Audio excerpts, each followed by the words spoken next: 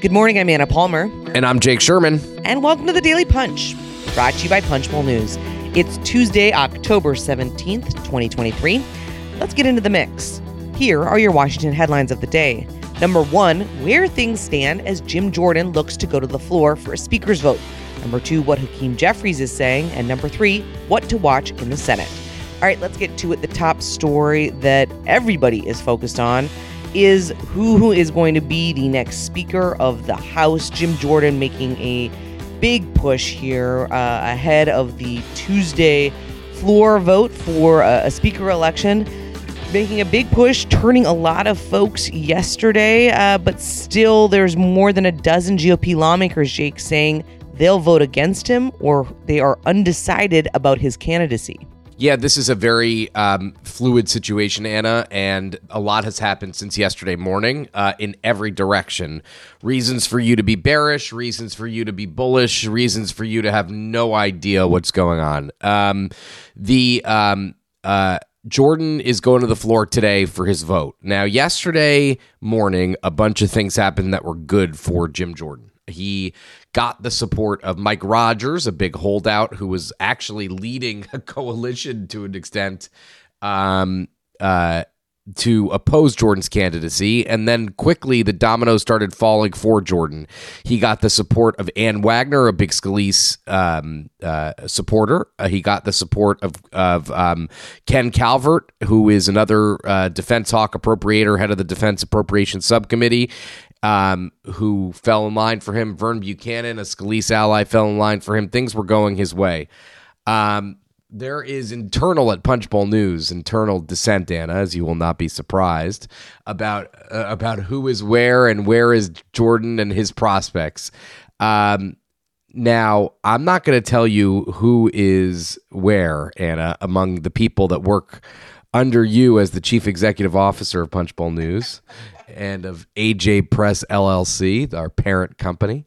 But I will tell you that there is internal dissent. So Jordan has a dozen. I mean, some people say it's as many as 20 possible no's. 21 possible no's is a number we've heard from people tracking this downtown and in the Capitol. And there are people, Anna, I will tell you, who are Jim Jordan supporters. I almost said Steve Scalise because he was the speaker candidate last week. Jim Jordan supporters who say he will not make it. So there are a lot of people who have just said their no. There are a lot of people who are undecided, a huge chunk who are undecided. And the scary thing for Scalise, for goodness gracious, the scary thing for Jim Jordan is that he, this is alphabetical, right? He has Don Bacon, who's a no. B-A, that comes early in the alphabet. Ken Buck is a no. B-U, that comes early in the alphabet. Mario Diaz-Balart, that comes early in the alphabet. They are all no. That's 3 no's early. Carlos Jimenez, G, also an early alphabet letter. We're really going. I feel like we're getting back into we're in kindergarten. We're in Sesame Street of it all here, Jake. We're in kindergarten right now. Or even preschool. So these are all, the question is, if he loses this, if he has 4 no's by the B's, C's, D's, G's, whatever, LZ, Jake LZ, another early one. If he loses this by the early letters, is he screwed? Do people start fleeing from him? So Anna, now that I've said that, what say you? I don't know if I'm as articulate a point as it comes to. I don't know if I'm as articulate of a point as it comes to the spelling game we just played. But I do think, to your point, I've said this so many times. I mean, the momentum here is really important. We've seen it, the pendulum swing many different ways the past 24 hours when it comes to Jim Jordan. He has, I think pretty impressively, I will say this, worked the conference here in a way that maybe some folks might have discounted, and the ability of him. He has never been in leadership in this sense of having to turn votes. So he's new at this, but has certainly done one-on-one meetings, has started to sound a lot more like Kevin McCarthy when it comes to the fact that they, telling people that he needs a government funding bill, that we need to get to leading the conference and getting to do the business of the people, right? Like, these are kind of things that aren't hardline slash and burn tactics that he's really known for. And so I think that's an interesting point to make. I think the other thing to just kind of underscore what you said, right, which is the concept of he has such little room for error. As much as he has churned some of these very big names who were against him to now be supportive of him, he has 5 votes, right? I mean, McCarthy got 201 votes on his first of 15 tries to win that speakership in January. McCarthy never dropped below 200. So if Jordan doesn't come out strong, if he comes out with less than 200, and certainly if he comes out with less than 200 by quite a few, that's going to be pretty tough for him to try to turn it around. I don't care how many ballots he's willing to go to. Agreed, 1,000%.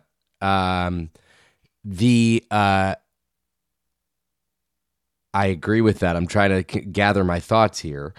It was so eloquent. I understand. If you might need to just take a second, really soak it in.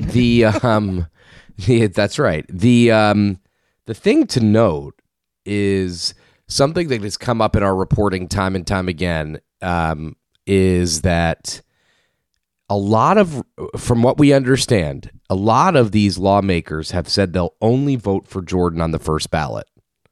Now, let's talk about the politics of that. The politics of that is then you could say, well, I voted for Jim Jordan, but he couldn't get there, so we had to move on.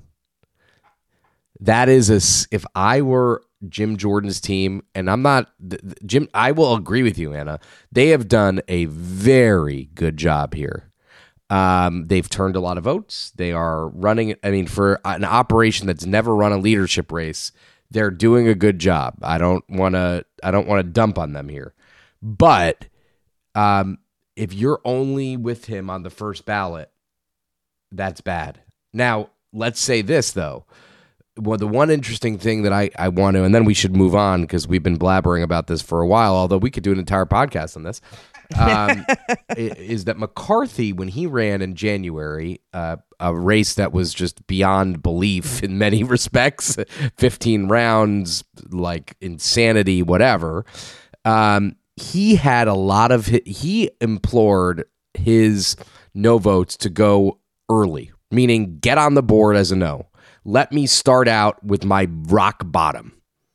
So he started out in that 201 rate. He started out at 201.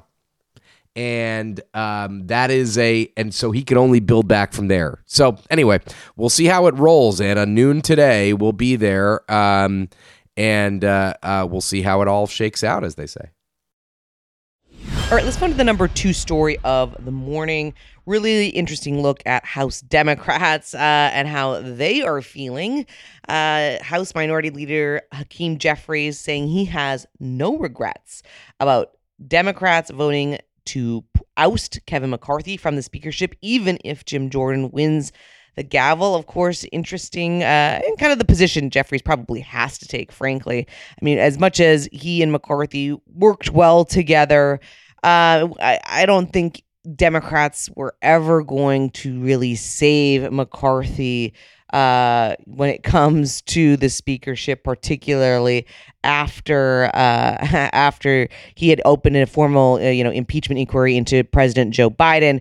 But Democrats, kind of having a little bit of an existential moment, trying to kind of consider what their role is in all of this. I can tell you this, whether they'll say it on the record or not, a lot of Democrats have said to me that they've been like, well, Jim Jordan's now the speaker, so we made this decision to oust McCarthy, but now he's the speaker.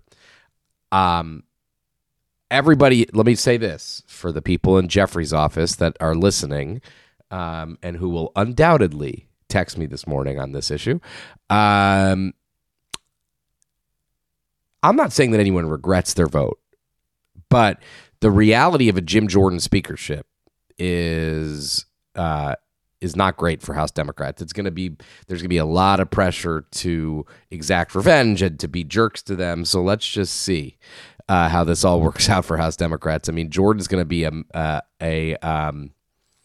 Jordan's going to be messy for House Democrats, and I could tell you that I spoke to some people close to Hakeem Jeffries late last night, who said we think Jordan is an existential threat, and we think he's dangerous for the country, and we're not going to be buddy with him like we were with Kevin McCarthy. There we go. Well, we have to see first if Jim Jordan can get the gavel. Let's move on to the number 3 story of the morning, what to watch in the Senate. There's a lot that the Senate is going to be grappling with, including Jack Lew, Joe Biden's nominee to serve as U.S. ambassador to Israel, not going to get any kind of speedy confirmation. There's supplemental funding that's on their agenda, as well as potentially trying to figure out what to deal with the new speaker. They're just... Senate comes back to a busy plate. That's right. I mean, so they have a new reality. They're going to have a Jim Jordan speakership, potentially. They might not have a Jim Jordan speakership. They have supplemental funding for Israel. They got to figure out how to do that with Ukraine. There is a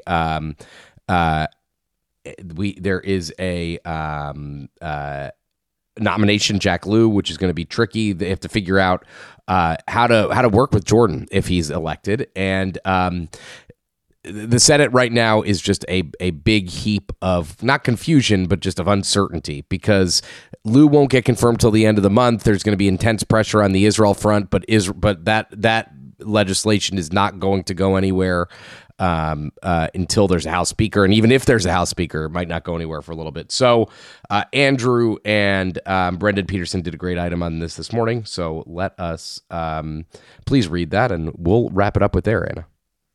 All right, one other quick thing I want to note for everybody. We have our 3rd installment of the series, The Future of Cybersecurity, where we are highlighting this week the key players driving cybersecurity policy in Washington and beyond. That includes members of Congress, government officials, tech leaders, and more. A really interesting look by Andrew Desiderio, kind of about the personalities leading these major drivers of AI legislation on more things, including cybersecurity.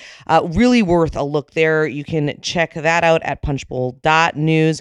We are also going to be doing an interview, an event this Thursday with Representative Andrew Garbarino, the Republican from New York, where Andrew and I are going to be talking to him about cybersecurity as part of this whole effort we're doing around Cybersecurity Month. Encourage you to sign up. There's a few spots in person left. You can sign up for that at our events hub. We also, for those of you listening in Arkansas, big base of Punchbowl News support, Jake, as I'm sure you well know. You and I are going to be out on next Friday, October 27th in Arkansas, interviewing Republican Senators John Boozman and Tom Cotton about small business, the issues affecting rural America, and you can sign up for that as well. With that, thanks so much for listening. We appreciate it. Have a great day and stay safe.